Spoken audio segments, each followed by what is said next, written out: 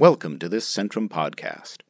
For more podcasts or to join Centrum programs building creativity in community, visit us at centrum.org.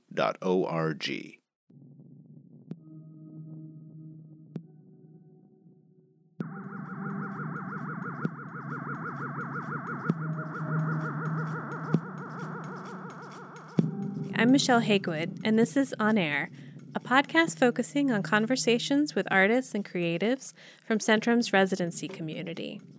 I am broadcasting to you from the lands and waters of the Coast Salish people in a place known as Katai to the S'Klallam people and today known as Port Townsend, Washington. This podcast is focused on bringing artists together in community to explore the ways that place, process, and the personal intersect. We dive into the many ways that artists are responding to the current times, affecting change, and finding sustenance during health, climate, and social crisis. Join us and take an hour to be in residence and unpack your own relationships to creativity, time, and place. Thank you for being here and enjoy this episode.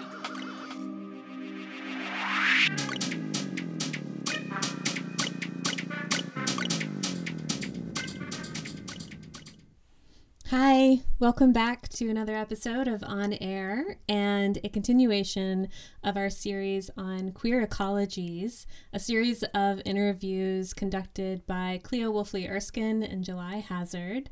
And in this interview, we get to sit down or listen rather to Cleo and July talk with Josine Velasco, who immigrated from the Philippines to the Gulf Coast of Florida and was an urban farmer in New Orleans before pursuing a master's in landscape architecture at the University of Washington, and who is now working on a thesis which reimagines the Puget Sound prairie ecological restoration through an anti-colonial and abolition framework. This conversation covers all kinds of social and climate justice questions and projects that Josine has been involved with, ranging from toxic prison mapping to working with tribes around chemist fields and tribal relationships with major institutions and scientific research.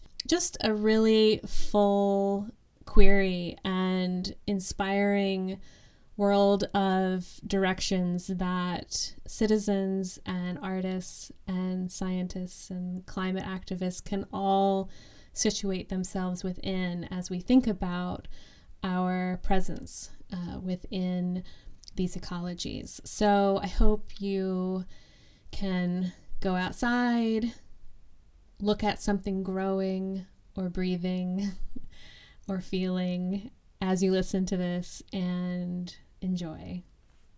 Also, this conversation had a few recording challenges, so please embrace the texture of this moment that has been captured that includes birds and planes and rumblings of the wind, and it really pulls all of those things into place, which is actually very appropriate for this conversation. Enjoy.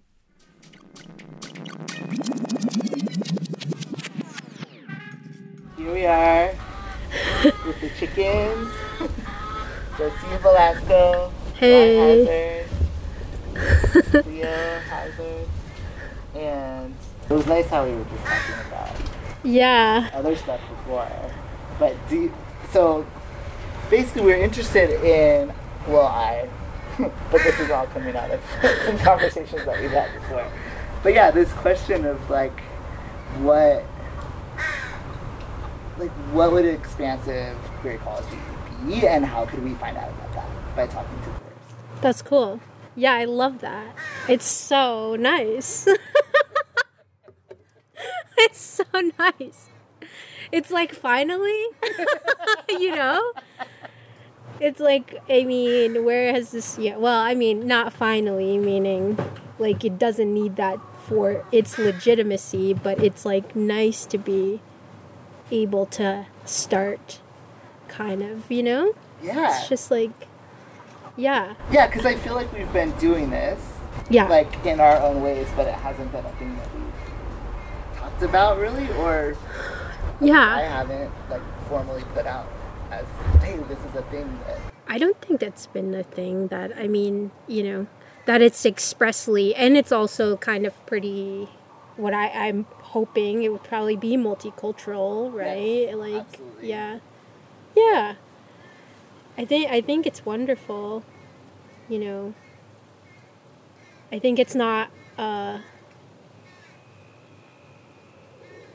like the idea of, like even the like what was in my head when you were talking about that Karuk like title, you know, like of it looking good, there's like a level of aesthetic that is to me very queer, right? And science is never like that. Right. You know, it's never superfluous. It's never extra. It can't be, because it has to fit and it has to make sense. And queerness to me, it's expansive in that way that it's like audacious, which I feel like plants are, like audacious. You know what I mean? Right. Like, and it's like brimming, you know? And that's like how I feel about poetry and science, you know, like where it doesn't have to make sense for it to be like it exists and there's like a lot of beauty in it. That's like maybe life-giving, but also like extra of that. There's like more to it than that, I think. That's not so rooted in like the mechanics or like the systems or it's like production or whatever, just like that there's more to it other than that. So yeah, and I feel like one of the things when I was being trained as a scientist and all of that excess, you know, beauty or feeling or just I don't know, wild, like abandoned, you can't write about that in your science paper, right? So where does that go? Like, can that well, first, what would happen if you could write it in your science paper? You know, can we have this other, do something with that other part too? Yeah. And can you sneak that in? Mm-hmm. You know what I mean? I feel like that, like, the course that I took with y'all was like that, kind of like sneaking it all in. Well, I noticed because I keep my eyes and ears open because I do those things as well. Try to find ways, like, like kind of more clandestine things, you know? Clandestine, like, narratives or whatever. And you have to do that, you know, because if you're like trying to sell something, which is like what we have, like ideas or whatever, what happens with all these other like nuances and like excess? You have to like sneak it in. Yeah, I really like this conversation about excess and exuberance. It makes me do a couple of things. And one is the stuff that I do around the idea of waste and trying to figure out queer waste. Oh, cool. And a way that waste can be something that is like exuberant and generous as a concept and not just, you know, about poison. Yeah, totally. You know, the ideas around trashiness are in there as well, right? Which is a very clear corner of aesthetics. Yep. As well as a very class-inflected corner. Totally. And the other thing is making me think of those, that old, what do you call it, old chestnut about beauty and truth and beauty. Is it Keats, the equation between those? And I think that sometimes when science aesthetics are in charge, they want to use that as a way to be like reductive about what beauty gets to be, like pare it down to where it's just truth. Yes. But there's this other way that you can do that where you try to be more expansive or more exuberant. Yeah. And you say, actually, all of this excess, all of this exuberance is the bare minimum of what's necessary for truth to happen. Right? And you can kind of work that both ways. I don't know. So that's what I was thinking about when you were talking. And that to me, like, is really, I think about the South and the Southeast when I think about that kind of like that excess or that trash. To me, it's like, even the plant life is like producing so much litter. You know what I mean? It's like producing, it's hot, and it's like just keeps bringing that out. to like add to the fecundity of like everything, you know. And that's there's a smellscape of it. I was just thinking about the last time we were in New Orleans. It's so hot in that like floral, like it's heady. Yeah, it's like heady, and it's like every crack, like every, you know, it can't help but be full of life.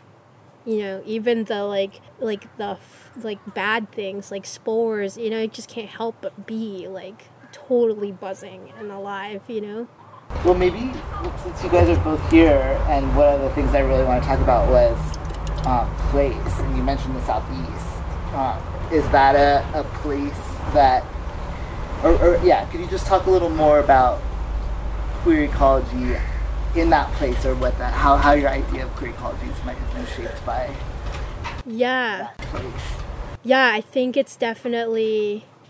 for me, it's always kind of like, it's really different whenever you write for like submissions, you know, like your about you or your whatever, how you introduce yourself. It's always kind of like these things that kind of make sense, that would make sense to authorities or whatever, authority figures. But it's like, for me, it's like really thinking about expansive. It is kind of more like region, like, to me, it's like the tropics and the subtropics are like what I find, and within that is like also it's like the socio, like the, I don't know, sociotropic, like that kind of like the niche that like kind of person to person, like how they interact is also very region based, and that's, you know, like in New Orleans, which is like very different than where the like in Florida where I grew up in the Gulf Coast. It's different in that, like, you know, that niche really had like a lot of like super flirtatious, like super, like it's hot, but it's like festive. And so a lot of it would be like, even like, you know, mask to mask relationships would be like full of like using like sweet names like baby, like referring to each other as like my baby or whatever. And I like that is really, to me, that kind of like intimacy can only exist in like, well, I find that it exists a lot in hot places. And, you know, sexuality or like baring your skin, you kind of like make a culture of the warmth or the climate of that place, you know, and that's like, yeah. And it's, so for me, and like being loud is like really like site based or like place based, and I don't know, I like, and that's to me like, yeah, effusive kind of excess I feel is very place based. And you know, plants are like that, so people like are like that as well, I find. I would like to say, do you think that humidity comes into that as well as? Oh my gosh, yeah, it's like humidity mixed with like probably electricity, you know? It's like, talk about that, please. Yeah, honestly, yeah, totally. You walk down at night, you know, like you'd walk down at night and places where there are like street lights, or there's not, like you can hear wires, like you can hear the electric wires buzzing. Yeah, and that's like because of the humidity, right? I never thought about that, but you hear it so much more than you do here. Definitely, yeah, definitely. And I feel like, yeah, everything is kind of reverberating, and that's like, yeah, it's just, it feels really full. And I've always kind of, yeah, the heat, everything, humidity, it's like its own kind of person, you know? And I like really identify with that, actually. Like coming here was really different. It felt really different coming here, because it's like, I mean, it is also like full of moisture. Right, but it's freezing, cold. Yeah. It was cold either too, yeah, it's mold. Yeah, I don't know. Something about that cold. Yeah. Honestly. You could do a cool like microbial ecology of. I would love to do that. In Seattle and how it influences. Yeah, I was just actually reading up because I'm working on that I'm working on like the Camas Meadows and at the Burke, and I found an article or I think it was this person's dissertation, and I think she's Indigenous, and she was trying to figure out the mycological and like the fungal communities within like a Camas awesome. plants. That's and so cool. Yeah, and she was like talking about the like how you do it, which is pretty, it's like DNA sequencing and stuff. It seemed really hard, but I was like, oh my gosh, that's so interesting. It would be interesting to do that.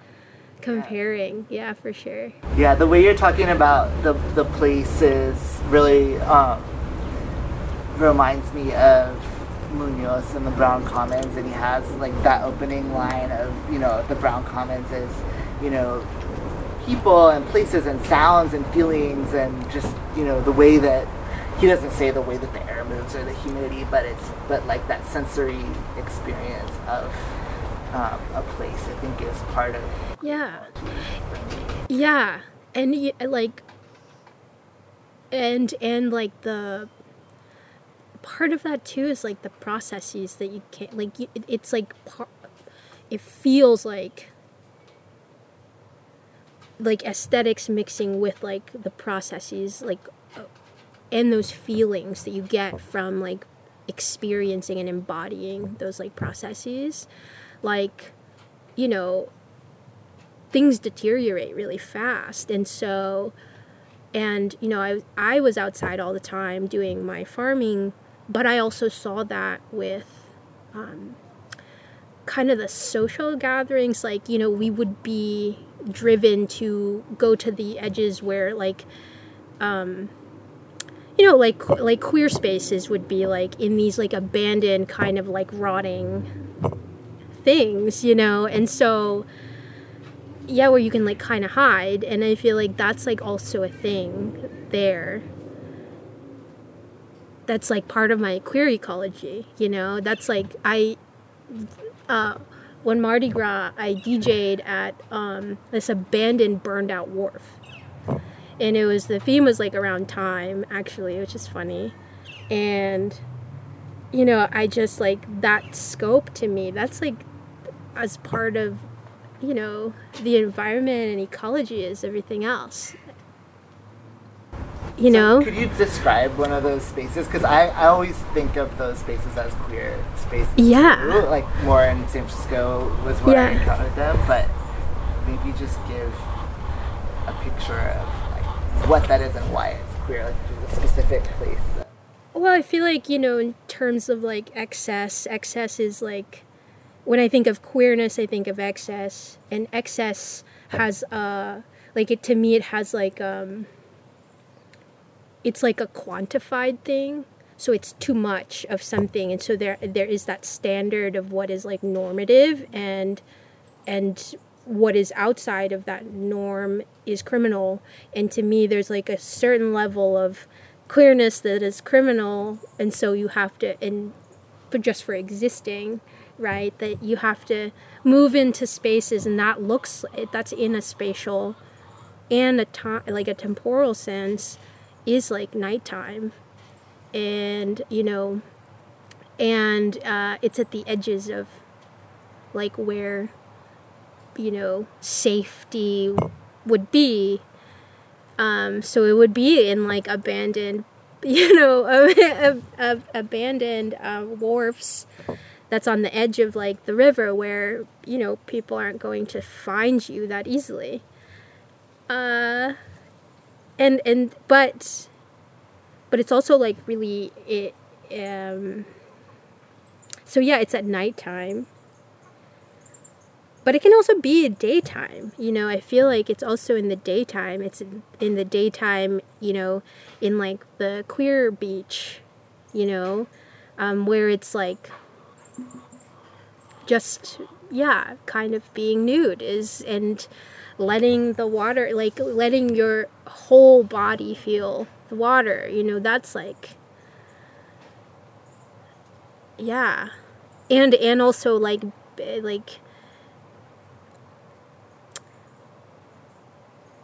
yeah, I don't know. It's just being outside. I feel like it's being outside and being your true self is kind of the true selves, I think. True selves. Like, with other queers, that's like and you're like really embodied. Like, you're really feeling it all. That's like, yeah, I don't know. Yeah, and there's so few spaces where that can happen. Exactly. And, where the thread of violence or, the thread of violence wouldn't affect you. Or if it does, you don't care, Yeah.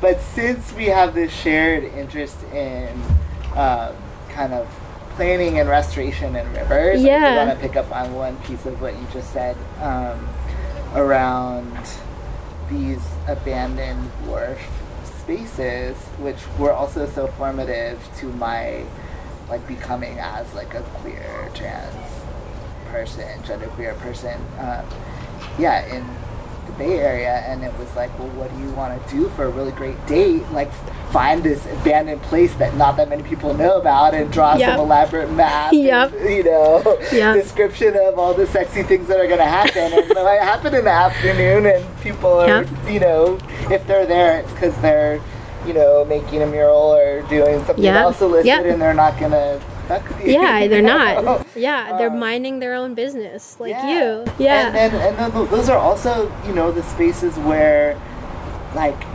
ecology as the non-human sometimes creeps back in. So I worked at this waterfront park in San Francisco that was owned by the port, but had been this failed landfill project where they wanted to build a new pier, and then because of the politics of shipping and the Oakland or the San Francisco port strike in 1968, all the shipping shifted to Oakland, and they never finished building the pier. Funny. There was all this construction debris and just toxic crap that sank into the bay. And then 30 years later had grown up into this beautiful marsh with birds and these rare plants. And then so I was working out there as the port's kind of interpretive environmental person, and just got really interested in all these different spaces that, yes, were toxic, but also had this kind of vitality and vibrancy that some of the wetland restoration projects didn't really have. And the contrast at that moment was between this place, which was called Heron's Head Park, and it was in the southeast, right next to a power plant, poor Black community, right next to Superfund sites, and just totally neglected by the official restoration infrastructure, and versus Crissy Field, which is on the north side by the Golden Gate Bridge, and this beautiful landscaped marsh that the designers messed up and made the marsh 6 inches too high, so the plants never grew, and it never really functioned as a wetland. Funny. Whereas you're here in the decrepit, neglected southeast, and there's this ecological vitality, and also just this real human use that is around fishing, that's around contemplation, again this aesthetics, just taking in this quiet place. Not that people weren't doing that at Crissy Field, but there it's much more people are jogging or walking their dogs, or these different forms of. But it's but I always, those are the type of spaces that inspire me as well. I mean, from growing up in the Gulf Coast of Florida, the resort beaches weren't for you. You'd have to pay to get in, and most of the places that I would go to would be somewhat stagnant sinks, where I've gotten trichomoniasis before, honestly, I mean, or there's this place, Anclote Key, which is across from it, it's this water body you can go and kayak and stuff in it, but the power plant is right there, for sure. But and those are places that generate a lot of memory and a lot of identity, shape my like my feel like my interests or whatever. At the same time, I want to keep them a secret or something, because it feels like there's this like kind of a need when money is involved, when property is involved, where land is involved, for like a commercial like aspect, you know, like a profitability for it. That part of the like development engine is to get rid of those kinds of places. I mean, that's like in my future profession. That's like all they do, you know? Yeah, so I like a part of me is like, how do you, like part of where I feel like, where I would feel like queerness as a politic could actually maybe reconcile or take a stance against it. You know what I mean? Yeah. What are the queer politics of landscape architecture? That's like, and thinking about that. Yeah, what are the queer politics of, you know, river restoration? Yeah. Duwamish or something. Right. There's this need to remove some of the contaminated sediments and, you know, create more parks and all that. But, like, what happens to the, like, cruising park? Right. You know, that doesn't get planned for. Yeah. Official plans. The cruising park, you know, like the places where, like, people are able to use in peace, or like, you know, where people camp out, you know. Yeah, where all those like the excess like of you know, where's like the social excess gonna go? Yeah, and is there even? Yeah, because. Yeah, I guess one of my interests in this project is like, is the queer position to try to like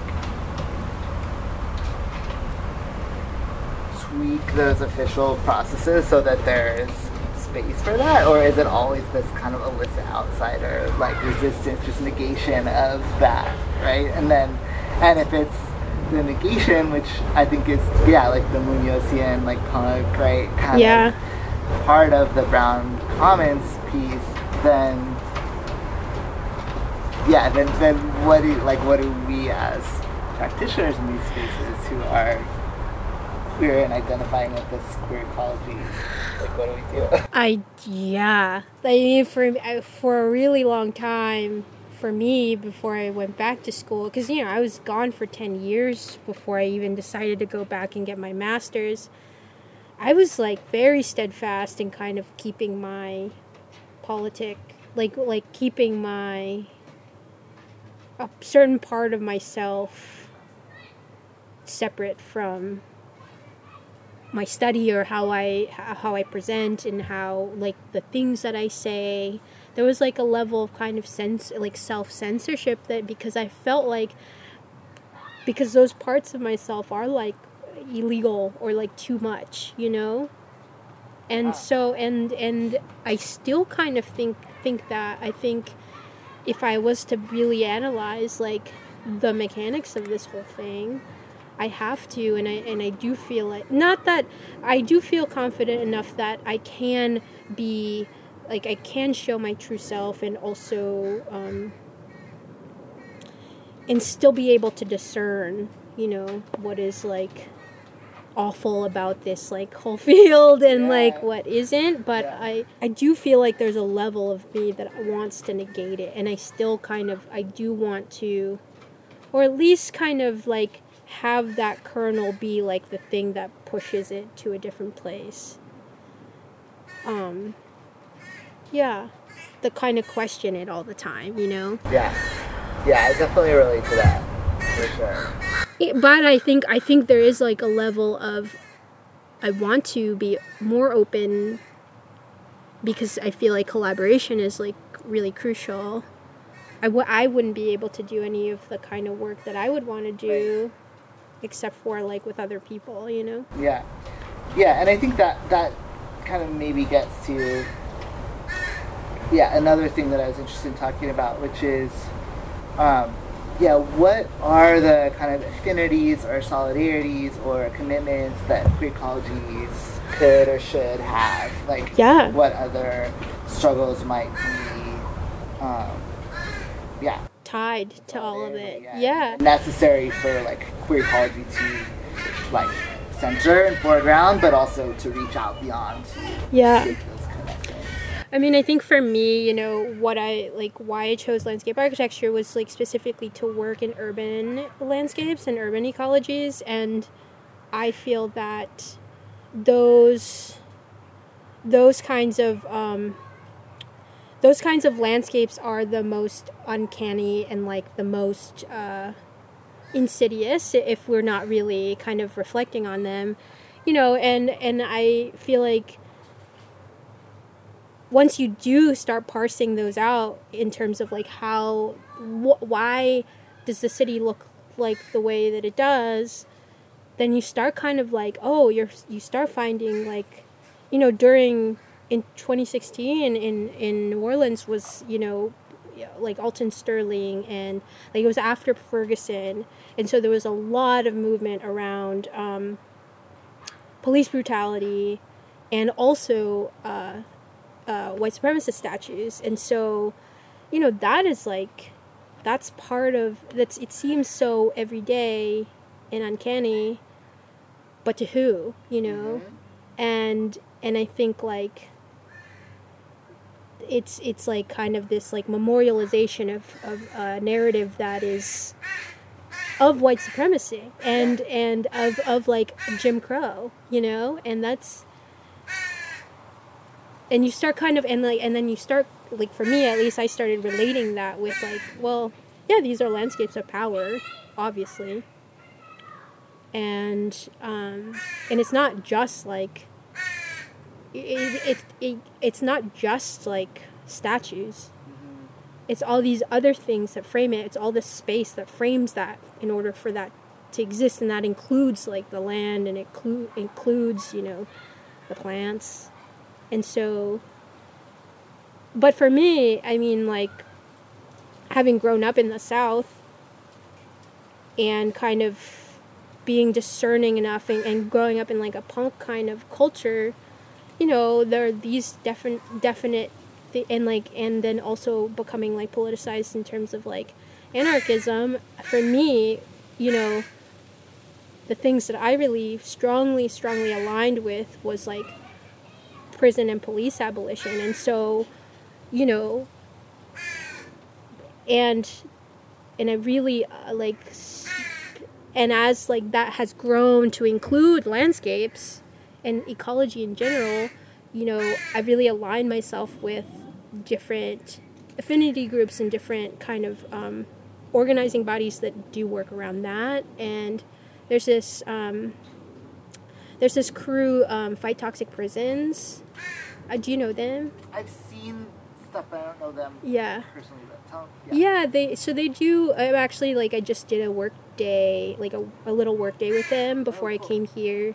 And they mostly, I mean, they're kind of dispersed, but they do a lot of work around organizing with folks on the inside. So it's like inside, outside. And they do a lot of work around solidarity during hurricane seasons. So, you know, like during like the summer is like a really big time for like, okay, how can we like, so that's like one aspect, like how can we give them access to water, like how can we get people from like the public to understand like what's going on in there. But it's not only that, they've also just been doing work around I think doing this like toxic prison mapping. They were actually able to they were like, so part of it is like water. There was also, I forget what it was, but it's a disease that's in Central California. It's like but it was like it's they had found this like disease that's related to the conditions in the prison during like summertime in Central California. That was like really impacting like a lot of Black and brown people, and and then like also like where prisons are, right, in the landscape. I mean, they're on like toxic sites, which are also in relation to like native like reservations. Sometimes it is like in close proximity to those, and so I mean that is all like super tied to like place. And so I was like really interested in that, and I think like just the idea of like unnatural disasters like affecting a population that are detained. It's like that's something that I feel like I have some skill set, or at least like can whether that's communication or mapping or just like being outside and not inside, right? Well, and I think that all those issues also that are, everything from the like microbial ecology of these clusters to this like climate change driven, excessive or hurricanes, is all such a like central part of ecology, but it's not necessarily what the more like popular version of ecology is. Right. Just maybe more just plants and animals and like green spaces or something, but not these more ecological dynamics that are and it's just like humans are inside of it. And also kind of like thinking about envisioning, right, like envisioning, so much of landscape architecture, at least of what I am supposed to gather from my studios, is like envisioning, like, like the temporal aspect of it is that like it's 100 years forward and 100 years back, or 200 years forward and 200 years back, and how much of that is always posited on things like staying the same. And that we still assume that there's going to be, or that there should still be prisons, or, Right. And so, and when I think about prisons, like, geographically, it's also, like, acres and acres of land that are, oftentimes, like, built, like, in toxic sites and, like, are not permeable, and, what would it mean to, what would ecological restoration look like if we account for that, for prison abolition as well? Like, how can we? Because, these are, talk about the fringe spaces, like, those are, like, that, and talk about excess, it's, like, that's where we, try to forget, So, and how. And what if ending toxic prisons, meant creating a restoration economy in those places? And with those people, right? Instead, and what if that was like, okay, now the prison is not there, but here is this kind of like reparations in some sense to the land and to people who are inside, and sort of, okay, how could this place also healed or restored or whatever? What is it? I mean, we'd have to drastically change, like, what kind of, like, our... I think there's no drastically changing how we interact with the land without addressing how we interact with, the, like, most disenfranchised, like, people. Like, there's just no way. So... and to actually think about, how we deal with people in prison or queers or any other disenfranchised people within the context of ecology, I think then would really change that science, if you're thinking about ecology as a science. Right. But that's not how it's taught or imagined. At least not not when it really kind of matters early on, you know, like, I mean, you can be learning about these things, like, as you're older, but not when you're, you know, Blue Jays age, or, right. Like, you know what I mean? Yeah.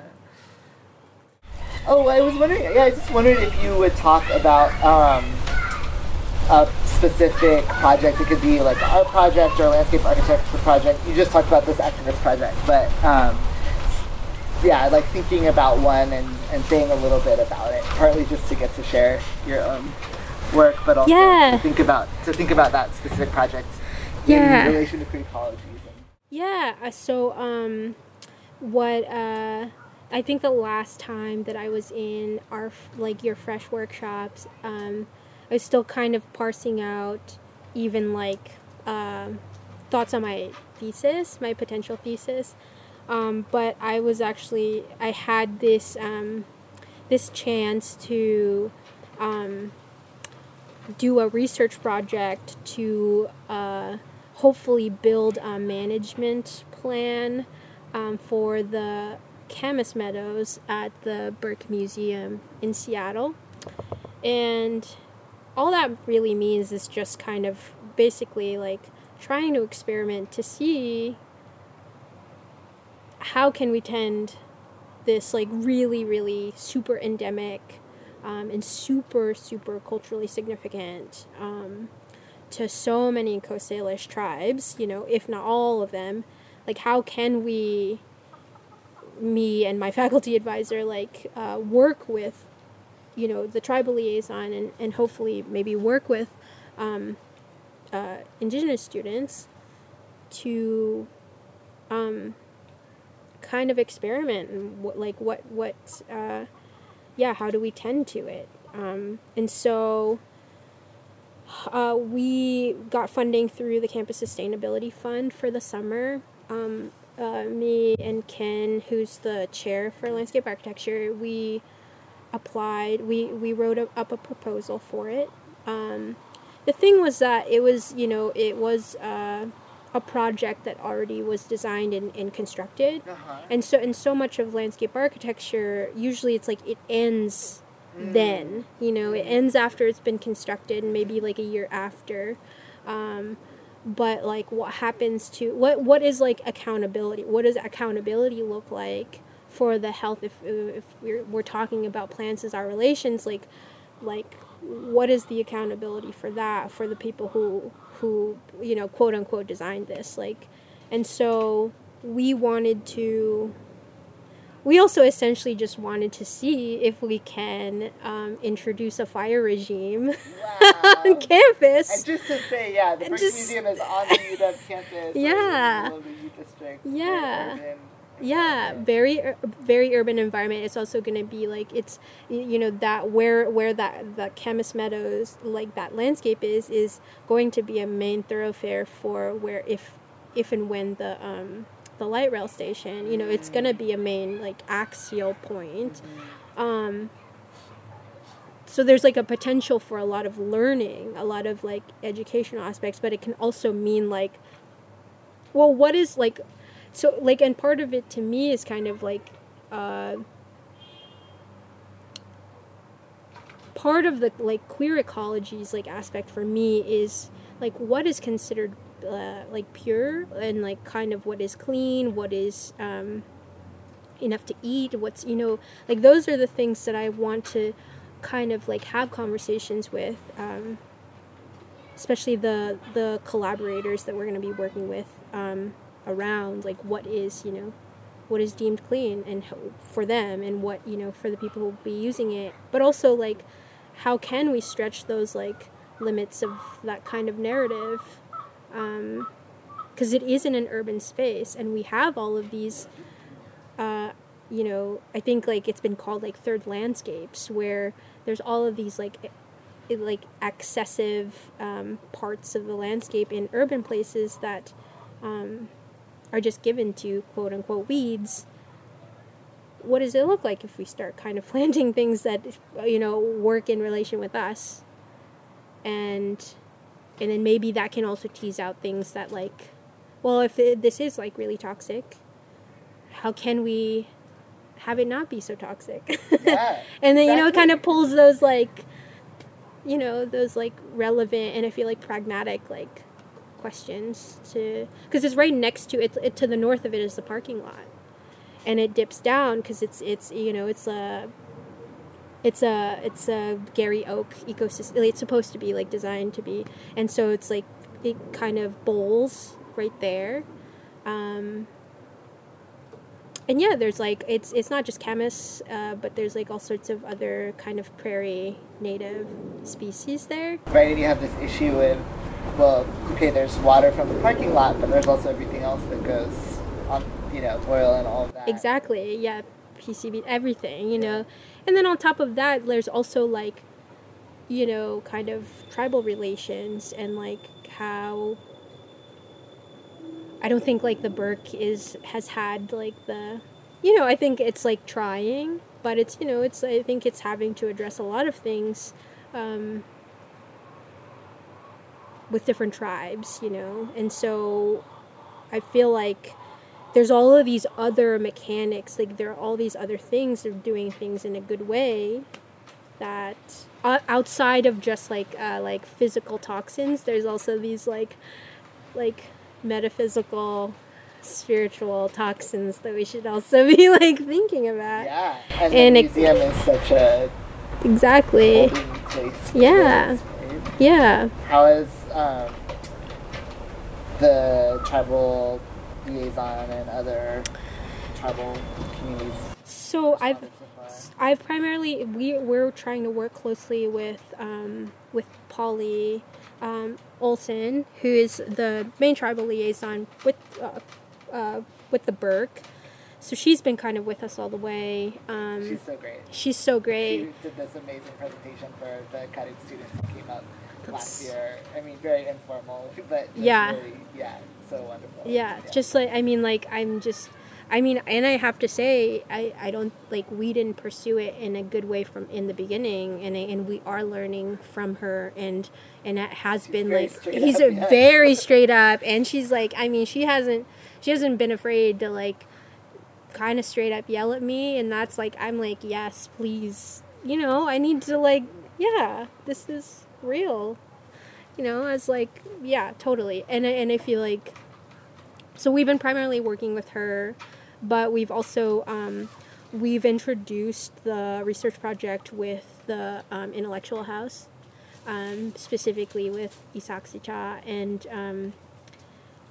and hopefully kind of, like, trying to see if there is a way to hopefully hire, like, a native student at some point to do this research project, to have it work for their own thing. And then also, which is just, like, also to hopefully open up a conversation around why isn't there, like, a recruitment process for landscape architecture, or the department, or, like, the college as a whole, like, why isn't there, like, a recruitment in the same way that, like, I feel like, you know, the, like, College of the Environment might have, you know? That would be nice. Yeah. Well, so we're working on that too. Yeah, I mean, but at least you guys are kind of have those, but that's not even, like, really a thing that we're there. We're, you know, so that was, like, kind of bridging that gap, hopefully, to this can be, like, one of hopefully many future, like, real collaborations, or, you know. So yeah, that was. We haven't been able to. I think COVID really has affected those kinds of more, like, informal, you know, ways of meeting and connecting, and I wish there was a way to you know, to kind of connect more with like, with the tribes who've, because there have been tribal members who've planted portions of that Camas Meadows, and it would be great at some point, you know, but I just don't, in terms of resources, you know, I don't know, just meeting with them feels like, but that is, like, a priority that we want to it's so hard to know. in the work that I was doing down on the Klamath River, it's simultaneously this really hard time, and everyone has, commitments to family and wanting to protect one another, and but also, real, just like fears around just isolation and lack of connection, right, to plants and to intergenerational harvesting spaces and things like that. And so,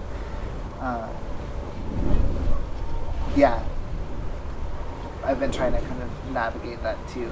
Hey, if this is helpful to be outside and to do some things outside, then in a safe way at a distance, and let's do that. And if it's not the right time, then we're here for the long haul. But but it seems like gardening at the youth interns they have this new beautiful farm like on the other side of the creek at Tishonik, and they basically said, food sovereignty is important in the time of the pandemic, so we will let these interns like work and on the farm social distant, and that's been, I think, and the farm has been, it was kind of a great time to start it, because a lot of people are, wanting food, but also just like needing to be outside and connecting with the plants, and just, through, work and body and all of that. It's funny because that also like aligns with, the uprising and just like the formation of like CHOP, Chaz, like was, I felt like it was like this really intense like explosion of that kind of like, you have this like really intense like political like this protest ground, but also like with COVID, it's just like the need to be like enacting change outside. It doesn't have to be like a logical thing, like people were wanting to just go and do it, and also at the same time there was like that need to be growing stuff as part of like kind of like enacting that change too, and so many people were doing that garden was such a beautiful convergence of that moment. Thank you for being the first. Oh really? I was the first one? Yeah. Oh yeah.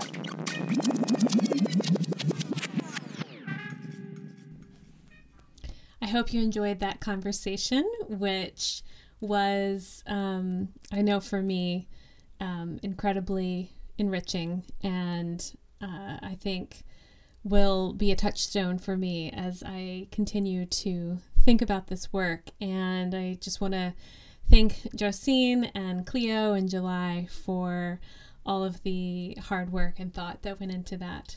And stay tuned for more. Thank you. Thank you for listening to this Centrum podcast. The creator and host of On Air is Michelle Hagewood, Program Manager for Artist Residencies. Our cover artwork is by Leon Finley, and our music is by Tabor Dark. Centrum's Executive Director is Robert Berman. Centrum podcasts are produced by Taven Dotson, Owen Rowe, and Holly Miller. Our executive producer is Joe Gillard. With gratitude and respect, we acknowledge that we broadcast from the traditional lands of the Coast Salish peoples, from the place known by the Sklallam people as Katai, and today called Port Townsend, Washington. Centrum programs are based at Fort Worden State Park in Port Townsend. Centrum was founded in 1973 to foster creative arts experiences that change lives, and is dedicated to building a world of greater inclusion through the arts. Other Centrum podcasts include music from the Centrum Archives, interviews with teaching artists, and readings from the Port Townsend Writers' Conference. To subscribe to any of our podcasts or to support or participate in Centrum programs, visit our website at centrum.org. Thank you for listening. This podcast is copyright 2020 Centrum Foundation.